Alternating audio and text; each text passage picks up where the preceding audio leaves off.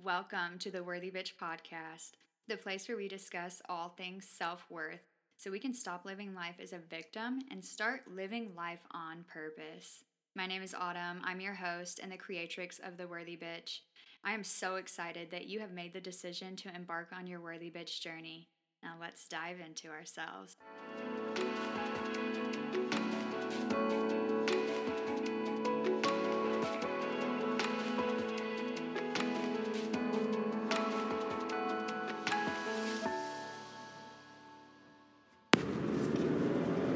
Okay.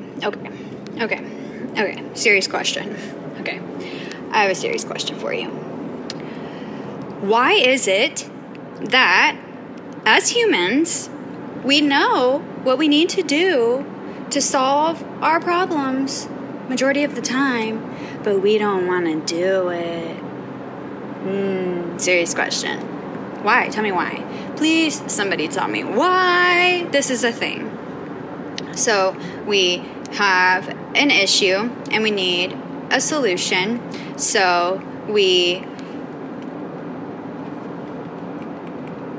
desperately do everything that we can to try and find the answers to the solution. And then we get the answers to the solution. And then what do we do with it? Most of the time, nothing. Actually, you know what? It was a lot easier for me because it was a lot easier for me to stay in the searching for the solution, because when I'm constantly searching for a solution, I don't have to change anything. I don't have to take any action and change myself or anything that I'm doing in my life, because I don't know how to fix my problem or whatever. It's a lot easier for me to stay in that searching for the solution, so I'm going to go back and do that. Oh, maybe this solution doesn't work. I don't like that one, even though it worked for all these people. I'm not even going to give it a try because I don't know for sure if it's going to work for me. I'm going to just go back to searching for another answer that I think I might like better, that requires less effort, work, change, action on my part. Why do we do it? Why do humans do that? I mean, it's seriously, I would venture to call it like an epidemic. People are so stuck on their hurt. It's my hurt. It's my pain. I'm so stuck on it. I want to talk about it all the time. I want to complain about it all the time. And I want everybody to feel bad for me and try to fix it for me. But I don't want to actually let go of it or change it or fix it or anything, because I'm going to continue to just feel bad with it. It's my identity now. It's mine. It's who I am. Is that the reason why? I mean, or why do we do this? Why do we decide, oh, I know the answers, but I'm not going to implement them? I really think it's just because we're so hooked on our own pain, our own situation. Who are we without that? We've had it for so long. It's defined us for so long. So who am I when I don't have that thing that I've been searching to heal my entire life? Who am I? The person that healed it? And then I might have to change something. And if I change something, I might get the result. And then if I get the result, then what will I do? Who will I be? Well, I will tell you. For me, I do this, okay? I know what I'm supposed to do, and I do this pattern, right? So I will know what I'm supposed to do, and I'll implement it for a while. I'll get the results. I'll be happy with the results, and then all of a sudden I will decide to do something different and go back to my old ways. It's like a vicious cycle. It's like, oh, okay, I feel better, so let me just relax and stop being so disciplined, right? Let me just take it easy. I've been doing so good for so long, and I'm really seeing a lot of results, and I'm feeling really good, so I'm going to go do this thing that that's been a temptation for me, but I haven't been doing because I know that it's not serving me. I'm going to go do it anyway because I'm doing really good right now, so it won't really affect me that bad. And then it just starts that cycle over again, and you get stuck in that pattern, and then you're right back to square one of being like, oh crap, now I got to implement these things again and start all over. It's way better to keep on going when you have the momentum. That's why it's easier to keep going with the pain and the searching for the answer instead of taking action, changing, and implementing the solutions. It's so much easier. In the short term, is it worth it? Absolutely not. In the long term, I mean, honestly, you're going to wake up tomorrow and you're going to be 20 years in the future. And today, the thing that you had to overcome, the thing that scared you shitless today will not be the thing that scares you shitless in 20 years if you overcome it today. And you will have you'll look back and be like, oh yeah, that thing? Oh, I forgot about that. I forgot I was scared of that. I forgot that was holding me back and controlling my life. And I was creating my whole identity around that? Kidding me. But if you never move past it, then you will wake up in 20 years and you will be right back there where you were doing the same thing. And you'll be like, man, this has been my life. This has been something that has controlled me for my life. Because I guarantee you, when you're on your deathbed, you will not be sitting there thinking like, thank God I never moved past this fear. Thank God I held on to this pain my whole life. I found all these solutions. All these people wanted to help me, but thank God that I never did that. Thank God I'm in this same spot that I've been since I was 25 or 16 or 40 or however old. Thank God that I've never, like, nobody says that. Everybody says that they wish they would have lived more life. They wish they would have done more things. They would have pushed themselves. They would have gone into the fear. They would have expanded. Everybody says that. People don't say that they wish they would have played small. So the next time you find yourself in this situation where you're like, oh my gosh, I just found the solution to this issue that I have been searching for years. Oh my gosh, I didn't even know this was possible. Ooh, I'm going to practice it. I'm not going to tell anyone. I'm going to practice it a little bit. You start to see results and then you start to backpedal. Or it's like, oh, too scary to even practice it at all, to even give yourself the opportunity to get those results. And so you're just kind of like, oh my gosh, hopefully nobody knows that I found that solution. I'll just forget about that and move on and continue on this path. No, you're going to hear yourself sitting on your deathbed when you're hopefully 150 years old or however old you want to be when you die, and you're going to say, whoa, I did a lot of things in my life that scared the shit out of me, but it was so worth it. I did a lot of crazy things in my life that I'm really proud of. I helped a lot of people. I expanded myself and others. I helped myself grow. I found solutions to issues. I implemented them. I made changes in myself. I helped others make changes in themselves for the better. Man, I really played my part in that world movie really great. Like, I'm so excited to go to heaven and tell everybody all about this role that I just played on earth, and how proud I am of everything that I did and the character that I was. And I mean, wow. See how much better that feels? That's your homework. Let go of the pain. Let go of the searching.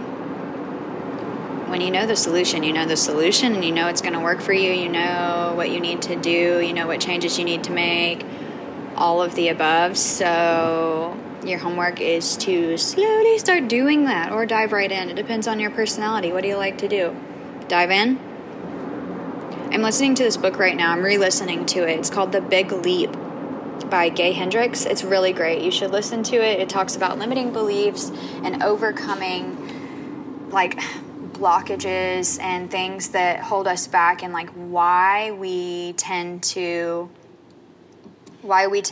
start to expand and then we create something negative, whether it be a disaster or like an argument or a relationship problem or financial problem. We create these problems because we have these upper limit beliefs that are holding us into this space of what we believe we can have. Like, I believe I can only be so happy, or I believe I can only have so much money, or I believe my relationships can only last this long, or they can only be this good, or life can only be this smooth for me. Like, those are the things that you either believe consciously or subconsciously, but those are the things that are actually controlling our lives and our decisions. And we will actually create situations and manifest experiences to like